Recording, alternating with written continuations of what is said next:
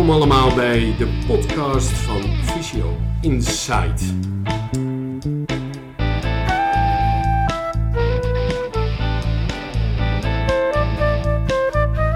Welkom bij een nieuwe aflevering van Physio Insight.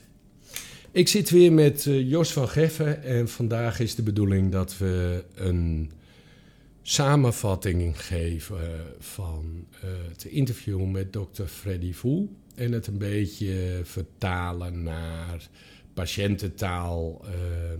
Wat kan je nou met de informatie die dokter Voel ons verteld heeft?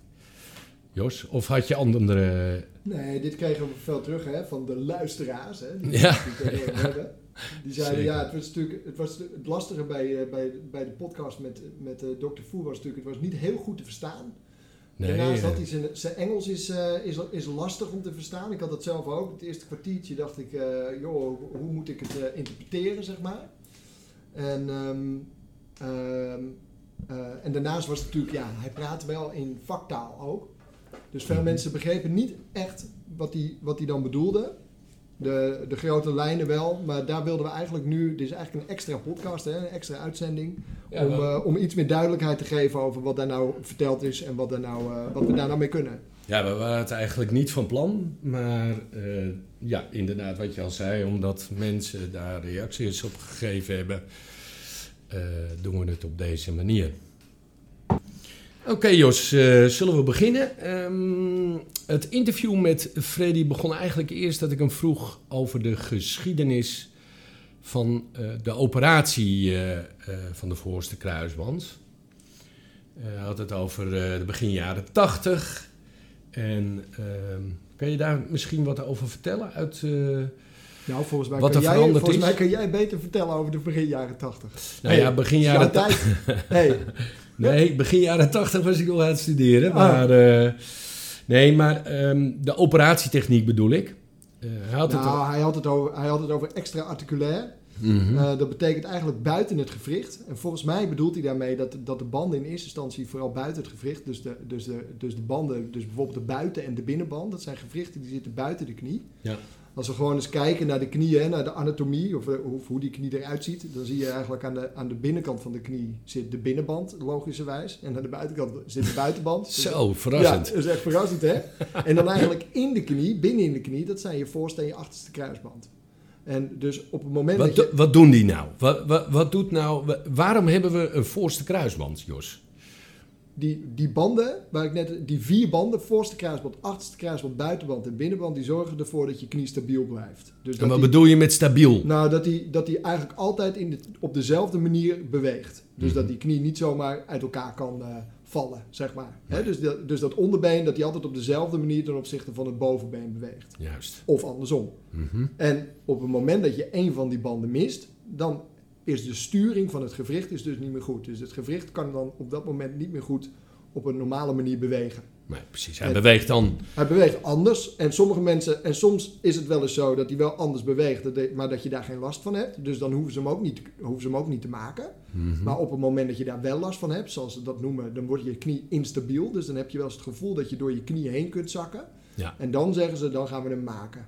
En die voorste kruisband... Die zorgt er met name voor dat het onderbeen niet naar voren kan glijden ten opzichte van je bovenbeen. En dat merk je nou vooral bij trappenlopen, neem ik aan? Ja, als je een trap naar beneden loopt of zo? Of... Dat soort dingen, maar eigenlijk met name, je merkt het vooral in rotatie. Dus in het draaien. Dus op het moment dat je weg gaat draaien in je knie, dat zijn vaak de dingen. En er zijn heel veel patiënten die hebben het gevoel dat hun knie overstrekt. Juist. Bij een voorste kruisband. Dus dat het gevoel is dat hun knie in de strekkingen doorheen klapt. Dat ze hem daar niet kunnen tegenhouden. Nou, en toen had hij het natuurlijk over het feit dat het eerst een open operatie, het gewricht open gemaakt werd. Ja. Dat was vroeger zo. En dus daarna... nu doen ze dat met een cameraatje. Dus dan gaan ze met een cameraatje in je knieën en dan repareren ze die bal. De zogenaamde kijkoperatie. Ja, en dat noemen ze dan weer een arthroscopie. Mm-hmm. En vroeger, in de jaren 80 en 90, volgens mij ergens rond de jaren 90 is die arthroscopie volgens mij begonnen. En daarvoor legden ze eigenlijk die hele knie open. Dus dan werd eigenlijk de knie helemaal opengesneden. En dan gingen ze daar iets in repareren. En dat deden ze toen nog niet met een bestaand bandje. Dus bijvoorbeeld met een hamstring. Daar gaan we het straks nog even over hebben. Ja. Maar toen gebruikten ze eigenlijk een synthetische band. Eigenlijk een soort een soort stuk kunststof werd er dan in je knie gezet. Juist. 2 schroeven, stukje kunststof en dan bleef het een beetje bij elkaar. Ze deden er ook heel veel. Hè? En dokter Voel vertelt ook dat hij later, omdat hij zei in dat interview ook dat hij er soms wel 10 tot 15 per dag deed. Je moet er niet aan denken. En hij vertelde ook dat hij later heel veel patiënten terug heeft gezien van deze methode, die we gelukkig niet meer doen, omdat er heel veel secundaire artrose is ontstaan bij die mensen. Dat betekent eigenlijk dat er heel veel slijtage is gekomen waardoor komt dat? Door die operatie. Ja, en misschien ook doordat het niet beweegt zoals het zou moeten bewegen. Ja, het wordt heel, dus dat je een ander soort beweging krijgt in die knie. Ja. Die knie die kan eigenlijk niet meer glijden daardoor. Nee. Dat is wat hij eigenlijk wel zou moeten doen. Mm-hmm. Dus dat is volgens mij de voornaamste reden waarom dat gebeurt. En je moet je niet indenken dat die knie helemaal... Ik zie nu nog wel eens in de praktijk, wel eens oude patiënten binnenkomen. Die hebben dan nog ergens in het verleden een voorste kruisbandoperatie. Dan zie je echt enorme littekens in die knie. Ja, bizar hè? Echt, die orthopeden zijn ook slagers. Het zijn absoluut slagers. Het zijn, of timmerlieden hè? Snijden, boren, zagen. Nee, dit is heel... hoe moet je dat zeggen? Weinig respectvol. Want we hebben best veel respect voor de man hoor, absoluut. Het is tegenwoordig een hele minutieuze littekens zie je. Je ziet hele kleine littekens. Ja, prachtig. Dat hebben ze uitstekend onder de knie. Nou, even uit de oude doos van de fysiotherapie. Ik kan me nog heugen dat ik begon als fysiotherapeut. Dat ik een stage liep in het Revalidatieinstituut Muiderpoort in Amsterdam. En daar hadden we een zogenaamde kniegroep. En de grap was dat daar kwamen heel veel voorste kruisbanden dus binnen. Hè. We hadden een voorste kruisbandgroep, zoals we dat nu eigenlijk ook kennen. Alleen de behandeling was nogal anders in vergelijking met nu. Mensen kwamen binnen met een gipsen koker die in de lengte voor de helft doorgesneden was. En met een bandage werd het been in die koker gehouden. Die mensen moesten toentertijd, of de patiënten moesten toentertijd 6 weken lang dat ding omhouden. En die mochten alleen af tijdens de therapie. En wat deden we dan? Isometrische oefeningetjes, allemaal in de open keten. Ik moet nou even oppassen dat ik het niet... Isometrisch betekent zonder beweging van de knie. Zonder beweging van de knie. Dus allemaal oefeningetjes die we nu eigenlijk niet meer doen. En met name de buiging heel erg mobiliseren. Of heel erg proberen die buiging weer terug te krijgen. Ja, dat ging natuurlijk vastzitten. Want hij zat 6 weken in zo'n gipsen koker. Dat ging niet erg lekker. Nou ja, goed. Daar begon het toen mee dat ik in mijn carrière begon als fysiotherapeut. En ik kan me nog heel goed herinneren dat ik op een congres was. Ergens begin jaren 90 van de FIMS. Dat staat voor Federation Internationaal Medic Sport. Nou, in ieder geval de internationale sportvereniging. Een hele mooie afkorting daarvan. Ja, FIMS. Ja. FIMS. En daar kwamen dus alle mensen die met sporters te maken hadden, kwamen daar bij elkaar. En ik kan me nog heel goed herinneren dat, ik meen dat hij Schenk van voren heet, dokter Hermans daar ging praten en zei dat hij vond en dat hij als behandeling niet meer die gipskoker gebruikte, maar dat zijn patiënten direct mochten bewegen na de operatie. Nou, ik heb nog nooit zoveel mensen naar die interruptiemicrofoons zien hollen. Dat waar hij in godsnaam het verstand vandaan haalde om dat te doen. Maar weer in de deur uit. Ja, precies. Hoe doen we dat nu, Jos? Ja, nu is het meteen belasten. Oké. Meteen belasten, meteen bewegen. Mm-hmm. Vooral strekken. Je zei net dat je vooral de buiging ging doen. Nou, nu zeggen we eigenlijk vooral strekken. Die buiging die komt vanzelf wel. En strekken. Mm-hmm. En zoveel mogelijk proberen aan te spannen. En zo snel mogelijk belasten als het mogelijk is. Mm-hmm. En doe je dat dan op geleide van de pijn? Of heb je richtlijnen dat je zoveel graden mag buigen of strekken in die eerste periode? Of maakt dat niet zoveel uit? Als het alleen maar een voorste kruisbandoperatie is, dan maakt het in principe niet uit. Dat is op geleide van pijn wat hij kan. Mm-hmm. En ook direct al belasten met krukken. Dus met 2 krukken lopen en direct al belasten, meteen meenemen in het beweegpatroon. Mm-hmm. En zo snel mogelijk als de pijn dat toelaat en je knie laat het ook toe dat je die belasting doet, zo snel mogelijk die kruk ook afbouwen. Dus je ziet eigenlijk Hoe lang duurt het ongeveer voordat de pijn een beetje minder wordt bij mensen die zo'n operatie hebben gehad? heb je natuurlijk gewoon heel veel operatiepijn. Dat is gewoon eigenlijk de wondpijn. Hoe lang duurt dat ongeveer? Ja, laat zeggen de eerste een kleine week, 0 tot 5 dagen, 3, 4, 5 dagen een beetje. Mm-hmm. Dat is de meeste pijn. En daarna zie je eigenlijk dat mensen heel snel al wel weer op de been komen. Mm-hmm. En als je het voor elkaar krijgt om eigenlijk heel snel alweer controle te krijgen op je bovenbeenspier, je quadriceps, dan zie je eigenlijk dat ze supersnel weer kunnen gaan belasten. Dan zie je dat ze eigenlijk met 2-3 weken, zie je dat de meesten eigenlijk wel in staat zijn om zonder krukken te kunnen lopen. Tja, dus het verschil tussen nu vergeleken met toen 6 weken in de gipsen koker. Ja, bizar. Dat is natuurlijk immens. Ja. En nu, je zag het nu bij de documentaire van Memphis Depay, zag je het mooi. Ik weet niet of je die gezien hebt. De Rolls Royce. Ja. Het ging vooral of bedoel je zijn assistent die de suiker in zijn koffie moest doen? Maar die was dus na 2 dagen stond hij zonder krukken. Weliswaar wel met een brace. Ja. Jammer dat we waarschijnlijk Mariani niet te spreken krijgen. Hij heeft wel toegezegd dat hij ook geïnterviewd wilde worden. Hij was heel erg enthousiast in het begin. Ik heb nu al 2 of 3 weken mailtjes. Ik stalk hem bijna via de mail. Maar ik krijg geen enkel antwoord terug. Hij moest wel verhuizen, had hij aangegeven in de mail. Maar ik hoop dat we hem nog te spreken krijgen. En anders hebben we een plan B, Jos. Zeker. Anders hebben we een plan B. Maar die stond dus eigenlijk met brace in dag 1, volgens mij. Al met brace lopen, zonder krukken. Ja. Ik vraag me wel af waarom je kiest voor die brace. Waarschijnlijk omdat hij dan sneller kan lopen. Dat waarschijnlijk, denk ik. Ja. En, dus daar zie je eigenlijk hoe snel eigenlijk die kruisband, die kan je eigenlijk, zolang jij op je been staat, gebeurt er eigenlijk niks met die kruisband. Nee. Dus je kan dat eigenlijk meteen doen. Ja, dat is mooi. Nou, verder had Dr. Voer het over de verschillende soorten crafts. En wat is een craft precies? Ja, een craft, dat is dat je je kunt de kruisband die je eigenlijk gaat gebruiken, die kun je van verschillende plekken uit je lichaam pakken. Oké. Ja. Soms willen ze nog wel eens een donor pace gebruiken. Dat betekent dat ze eigenlijk gewoon een pace weghalen bij iemand die is overleden. En die plaatsen ze dan als kruisband in je knie. Dat is een zogenaamde allokraft, toch? Dat is de allokraft, zoals ze dat noemen. Ja. En je kunt ook weefsel uit je eigen knie of uit je eigen lichaam gebruiken. Ja. En daar gebruiken ze of je hamstring voor. Klopt. Of de kniepace. Dat is eigenlijk net onder je knieschijf, die pace. Die als een stukje bot mee, met een stukje pace. Hè. Zie je het als een touwtje eigenlijk, hè, zo'n pace. Er zit weinig elasticiteit in, maar wel enige elasticiteit, maar weinig.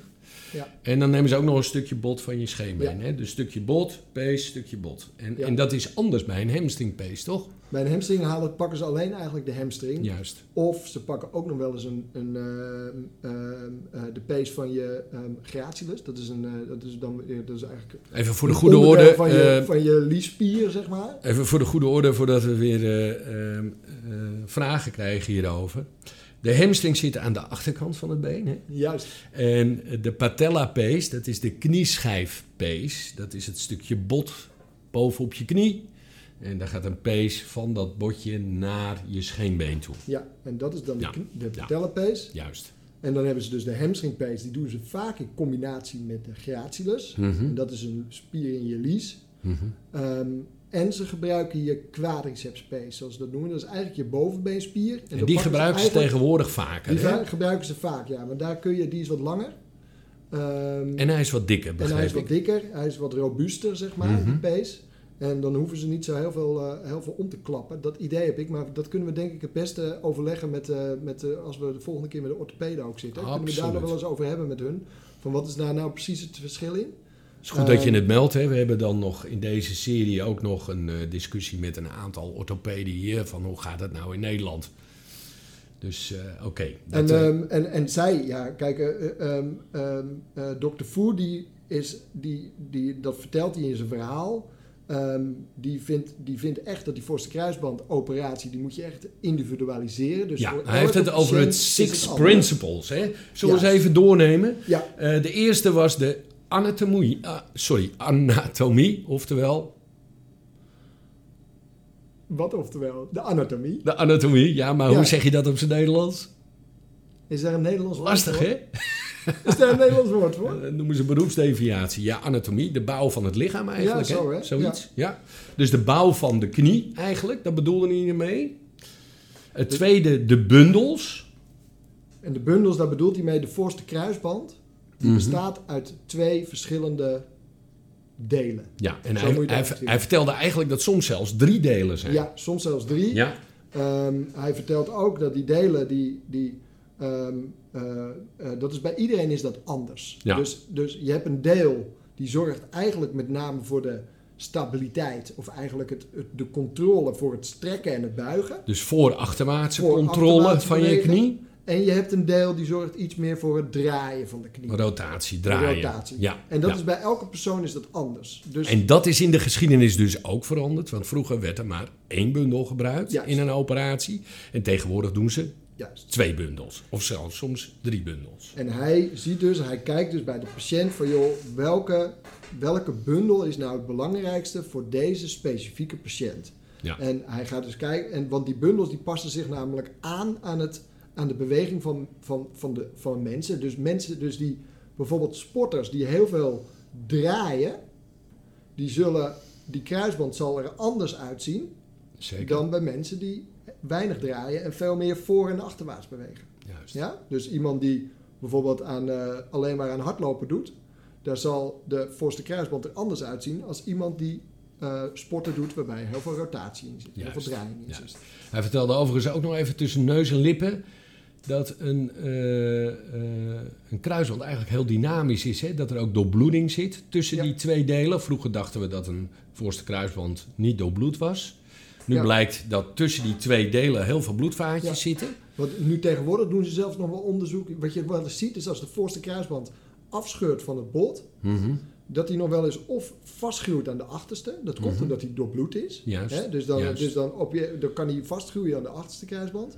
En ze willen hem ook nog wel eens, en daar zijn ze nu onderzoek, volgens mij in Alkmaar onder andere, waar ze daar onderzoek aan het doen. Oh, dat kunnen we mooi aan Hofstee en Jonkers vragen. Ja, en dat ze hem primair willen hechten. Okay. Dus maar dan moet je dus echt gewoon eigenlijk meteen erbij zijn. Want als dat te lang duurt... Is dat niet wat linkt dan? Qua bewegen en zo? Ik kan me voorstellen dat je dan niet à la minuut alles zou kunnen doen met bewegen. Maar goed, dat kunnen we mooi aan Hofstee en Jonkers vragen. Ja.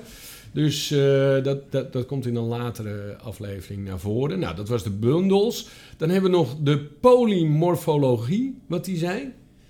En nam je als voorbeeld Lucy. Ja, ik begreep dat niet helemaal, moet ik eerlijk zeggen. Omdat, dat heeft ook met die bundels te maken in mijn ogen. Ja. Dus ik dacht zoiets van, dat is eigenlijk een beetje dubbelop, 2 en 3. Maar misschien begrijp ik dat verkeerd, of had jij dat anders? Nee, dat heb ik ook zo begrepen. Kijk, hij noemde het de 6 principles. Ja. Ik vond het wel mooi. Maar eigenlijk het kwam er eigenlijk op neer dat eigenlijk bij anatomie en individualize, oftewel dat hij eigenlijk heel erg individueel kijkt wat hij gaat doen met die patiënt. Dat omvatte eigenlijk alle 6 punten, zo'n beetje. Vind ik ook, ja. Dat had ik ook. Maar ik vond het wel mooi, 6 principles. Nou ja, prachtig. Klinkt goed. Ja toch? De 6 principles. Ja, want hij heeft het verder dan nog over de variatie die er is. Hè? Hij had het over het algemeen. Het is een beetje een specialistisch verhaal, maar dat de dikte van de kruisband heel erg kan variëren. Ja. De lengte van de kruisband kan heel erg variëren. Om een indruk te geven, de dikte tussen de 8 en de 26 millimeter. Dus tussen de, laat zeggen, kleine centimeter en de 2,5 centimeter. En de lengte heeft hij uit onderzoek gezien, die varieert tussen 3,5 centimeter en 4,5 centimeter ongeveer. Dus dat scheelt nogal. Juist. En dan komen we weer op dat individualized. Hè? En die dikte, en dat is ook wel grappig, en dat hadden we natuurlijk net over, dat die bundels, die kunnen dus veranderen. Hè? Dus bij de ene ziet zo'n kruisband er anders uit dan bij de andere. Maar sterker nog, er is een heel mooi onderzoek geweest in 2019. Is er een heel mooi onderzoek geweest. En toen lieten ze eigenlijk zien dat je bij sporters die voor het seizoen waren, gingen ze de dikte van die kruisband meten. Ja. En vervolgens gingen ze na het seizoen, dat waren damesvoetballers overigens, gingen ze na het seizoen die kruisband nog een keer meten. En toen zagen ze dus dat in het seizoen die kruisband dikker is geworden. Ja. Dus door de belasting wat ze in dat seizoen hebben gehad, zie je eigenlijk dat de kruisband dus in dikte toeneemt. Juist. En juist. Dat is dus het aanpassen van zo'n kruisband wat er gebeurt. En dat is ook, daarom moet je het altijd, daarom wordt het allemaal, daarom gaat hij het allemaal individualiseren. Hè? En daarom zie je dus ook die verschillen. Hij vertelde het zelf ook, hè, dat hij dynamisch was, die Ja. voorste kruisband. Dus dat de rek in zo'n voorste kruisband kan variëren tussen de 20 en de 40%. In de ouderdom kan hij heel erg variëren. Hè? Ja. Als je 20 bent, ziet hij er heel anders uit dan als dat je 80 bent. Hij verandert ongeveer een keer of 5 van dikte en lengte in 60 jaar tijd. Dat is net wat je ermee doet. Exact waarschijnlijk, ja. Misschien sport je heel veel tussen je 30ste en je 40ste. Ja. En stop je met sporten na je 50ste. Ja. Dat zou heel goed kunnen. En daarin was dan heel mooi wat hij zei. Want je zei ook die variatie met betrekking tot hoe die kruisband eruit ziet. Maar ook de variatie met hoe de pezen eruit zien van die patiënten. Juist. Dus hij heeft nog niet, op het moment dat die patiënt binnenkomt, heeft hij nog niet besloten of hij een hamstring gaat gebruiken. Exact. Of dat hij een kniepees gebruikt. Of dat hij een bovenbeenpees gebruikt. Exact. Hè, dus daar gaat hij dus ook, daar komen we straks volgens mij nog ga maar door. Ga maar door. Hè. Dus hoe bereiden ze zo'n operatie voor? Tenminste, in Pittsburgh dan. Team Dr. Fu. Hij gaat dat voorbereiden, dus dat vertelde hij. Dat hij zegt, we gaan in eerste instantie kijken hoe al die verschillende weefsels eruit zien. Dus hij gaat kijken met een echo, hoe ziet de hamstring eruit? Ja. Wat is de kwaliteit van de hamstring? Hoe lang is de pees van de hamstring? En dat doet hij om te kijken of hij die misschien gaat gebruiken in de operatie. Vervolgens gaat hij kijken hoe de patellapees eruit ziet en de quadriceps. En al die pezen, onafhankelijk gaat hij kijken van, joh, wat is de kwaliteit van die pees? En dan kijkt hij ook naar de botten. Hè? Hoe moet hij erin? Waar zitten ze vast? Hoe lang moeten ze zijn? Hoe lang moeten ze zijn? En al die factoren bij elkaar bepalen welke van die 3 hij gebruikt. Ja. Hij gebruikt heel weinig alocrafts. Hij gebruikt ze wel overigens. Ik zei net tegen je dat hij ze niet gebruikte. Oh, ja? Maar ik heb nog even snel teruggeluisterd. Maar die gebruikt hij dus ook. Hè? Dat zijn die donor, tussen haakjes pees. Dat is meestal dan een Achillespees van iemand anders. Nou ben ik even de draad kwijt. Nou ja, dus zo bereiden ze dat eigenlijk voor om te kijken welke pees gaan we nou gebruiken. En bij hem zie je, meen ik, heel veel dat ze uiteindelijk kiezen voor de quadriceps pees. Omdat hij daar heb je nog de meeste keuze in. En dat is een robuuste pees. Ja, hij is dikker en langer over het algemeen. Makkelijker te gebruiken. En de hamstring zie je eigenlijk bij de amateursporters zie je eigenlijk dat vooral de hamstring wordt gebruikt. Juist. En daar kunnen we het ook later nog wel met de orthopeden over hebben. Maar dat is vooral ook omdat als je namelijk die andere pezen gebruikt, dan hebben mensen daar in het dagelijks leven wellicht wat meer last van. Bijvoorbeeld op je knieën zitten. Juist, dus met die knieschijfpees, laat maar zeggen. Ja. Dus die kun je, dus dan hebben ze daar wat meer last van. Ja. Kijk, en voor Zlatan Ibrahimovic maakt het in principe niet zoveel uit of hij op zijn knieën dat is een mooi bruggetje. Zlatan, daar vertelt hij ook het een en ander over, hè? Nou, wat ik wel mooi vond, en dat weten we eigenlijk ook wel over Zlatan. En hij zegt, de discussie in Nederland is natuurlijk enorm geweest over hoe snel kan je weer terugkomen. En natuurlijk werd hij enorm aangezwengeld door Memphis Depay. Redt hij het EK of redt hij het EK niet? Dan ging het over 6 maanden. Nou, dat we zien nu eigenlijk dat Virgil van Dijk kiest voor een wat langere revalidatie. Virgil van Dijk kiest voor een wat langere revalidatie. Zlatan was ook heel snel, 6-7 maanden mee. 6-7 maanden, ja. En daar heb je met Dr. Fu gevraagd, hoe zit dat precies, hè? Nou, hij vertelde heel graag zelf. Hij vertelde het heel graag zelf. En wat ik wel mooi vond, is dat hij zei, bij de topsport moeten we niet vergeten dat die mensen genetisch eigenlijk al voorbestemd zijn om überhaupt topsport te gaan halen. Juist. Dus die mensen die zijn genetisch zitten die al zo goed in elkaar, dat de kans dat zij heel goed kunnen herstellen van zo'n zware operatie en sneller herstellen, is ten eerste al heel erg groot. De kans is veel groter dan bij iemand zoals ik. Nee, jij bent ook we beginnen nou te lachen. Voor topsport. Ja. Nee, maar dat is natuurlijk, die zijn genetisch zitten die al zo in elkaar dat die zo. Daar is ook dat hele athletic skills model natuurlijk op gebouwd, hè? Over Zlatan die we begon hij als karateka of zo en balletdanser en weet ik veel wat hij allemaal niet gedaan had. Ja. Maar goed, dit gaat weer wat dieper in op wat. Maar je ziet gewoon, die gasten die zijn zo atletisch. Die hebben zo, dat weefsel is zo. En vooral Zlatan zie je natuurlijk aan, dat is gewoon een soort goed. Kijk, op zich, had Zlatan voor hem gekozen op basis van wetenschap. Hè? Ja. Dus zijn team heeft gekeken wat de laatste wetenschap was en wie daar het best in thuis was. Dat is wel grappig om te horen. Fou hoorde via een collega dat hij bij hem kwam voordat hij zelf wist dat hij kwam. In de media zelfs. In de media kwam het? Ja. Ja, precies. Zo snel gaat dat natuurlijk in die wereld. Hij vertelde verder dat hij quadriceps space gebruikt was bij Zlatan. En hij vertelde ook dat... hij kwam elke maand voor een MRI. Exact. Dat was ook wel iets wat hij zei. Van, naast dat het een topsporter is die zeer atletisch is en daardoor al een hogere kans heeft op sneller herstel, had hij ook maandelijks een MRI waarin de vooruitgang werd bekeken. En ja, dat kunnen wij niet als en we gewoon... moeten ook niet vergeten, in het revalidatieproces is Zlatan, die is in principe 7 dagen in de week bezig met zijn revalidatie. Die hoeft niet nog even naar zijn werk. Nee. Tussendoor. Nee. Of naar school. Nee. Of, dat zien we natuurlijk hier in het of een suikerklontje in zijn koffie doen. Een suikerklontje in zijn koffie doen, dat hoeft hij niet te doen. Dat hoeft hij niet te doen. Wordt gedaan. Ja. Kijk naar Memphis. En dat zien we hier natuurlijk in de praktijk. Die amateursporters, die moeten ook gewoon overdag naar hun werk. Ja, hoe doe jij dat? Doe je dat? Hoe vaak in de week zie je zo'n patiënt? Het ligt eraan waar je ze uiteindelijk natuurlijk naartoe wilt hebben. Als je met topsport doet, dan zal de intensiteit groter worden. Je begint meestal met 2-3 keer in de week. Is dat in ons geval. En op het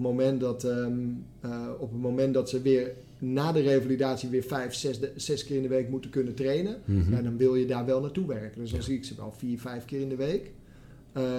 Maar hoe lang is dat dan, zo'n periode? Een uur, een behandeling? Of een half uur? Ja, nee, dat kan wel 2 uur duren soms. Ja, oké. Soms ben je wel 2 uur bezig. Maar dan zie jij maar 4 patiënten op een dag. Dat kan toch niet? Dat is toch heerlijk? Dat wil ik ook. Nee, maar dat is ook wel leuk. Kijk, wij hebben hier in de praktijk best wel veel forste kruisbandblessures, revalidaties. Ja. En dat is ook wel leuk. Je kunt met heel veel mensen samen trainen. Gisteren heb ik een veldtraining gedaan. Dan sta ik met 5 voetballers staan we op het veld met elkaar. En, Defano die doet dat ook, hè? Toch? Of niet? Ja, normaal doet Defano het. Die kon het niet doen. Dus nu daarom. Dus ik ben heel stijf nu. Ik heb stijve benen. Ja. Dat is mooi. Ik heb een stijve arm, maar dat komt door de tweede Pfizer-prik. Oké, nou, Zlatan hebben we gehad, hè. Verder hoeven we het daar niet over te hebben. Wat ik grappig vond, is dat hij vertelde dat er een top-cricketspeler uit India zelfs in 3 maanden weer... Maar dat wist hij ook niet, hè? Nee, dat wist hij ook niet. Nee. Ik kreeg toen te horen, maar ik speel al. Ja, en toen, precies. Ja, maar je zit op 3 maanden. Ja, dus dat was een beetje vroeg. Toen wilde hij zijn tweede kruisband laten doen, die man. Die cricketspeler. En toen heeft hij wel gezegd van, nou, doe in ieder geval 6 maanden. Ja. Nou, verder vroegen we nog even over de samenwerking tussen de orthopeed, de patiënt en de fysiotherapeut. Wat zei hij daar ook alweer over? Hij zei, als we kijken naar waar de credits liggen... of de mate van succes, hoe wordt de mate van succes bepaald? Ja, door wie wordt die het meeste bepaald? En hij zei dat is 10% orthopeed, dat is 40% de fysiotherapeut. Juist. Of het medische team wat er omheen hangt, laten we het zo noemen. Ja. En 50% de patiënt zelf. Tuurlijk, logisch. En dat is logisch. Ja. En dus ja, en dat vond ik wel eerlijk van hem, dat hij eigenlijk gewoon zegt van ik zet dat bandje erin. En voor de rest moet vooral de fysiotherapeut en de patiënt het zelf moeten dat gaan in goede banen gaan leiden. Nou, we zijn natuurlijk wel de luxe dat ze ook nog intercollegiale overleg hebben vaak over de patiënten. Ja. Maar goed, dat even terzijde. Nou, tot slot vroeg ik nog wat nou het lastigste was met betrekking tot de revalidatie en patiënten die bij hem komen met voorste kruisbandletsel. Toen had hij het over push for repair. Oftewel de druk die de patiënt enerzijds zet en anderzijds de industrie zet om hem te maken.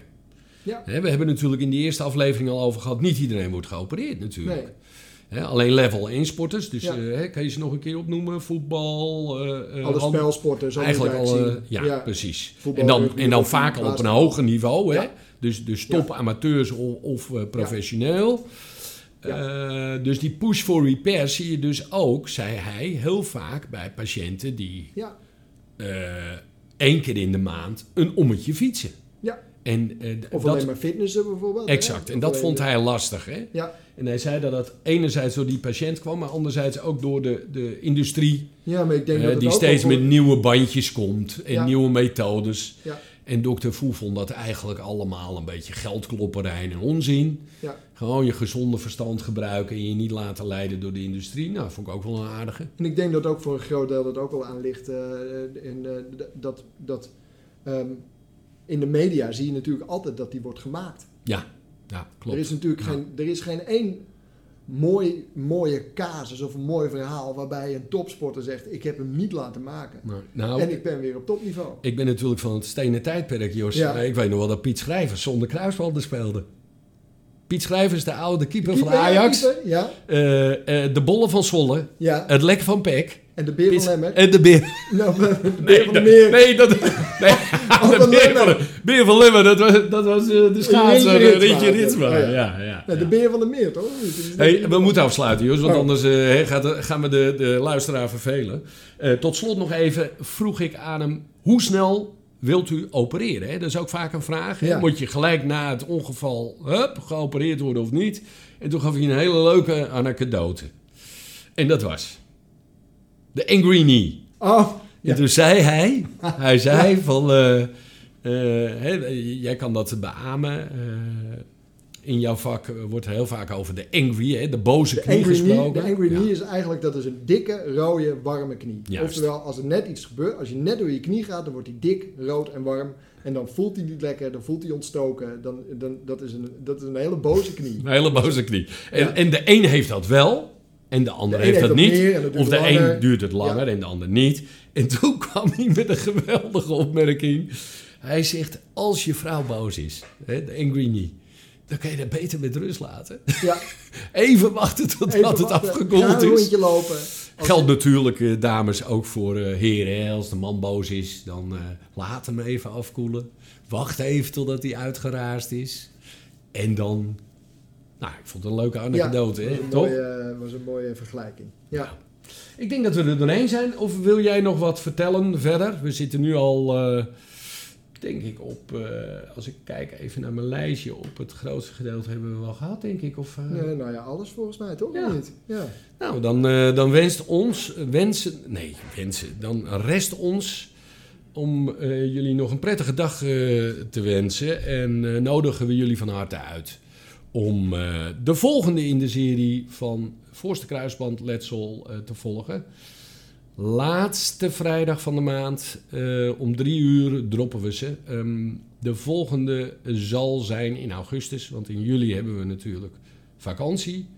Waar het niet dat deze podcast aanstaande vrijdag al wordt gedropt. Dus iets vroeger dan het einde van de maand. Dat weten zij toch nu niet, als je dit nu vertelt?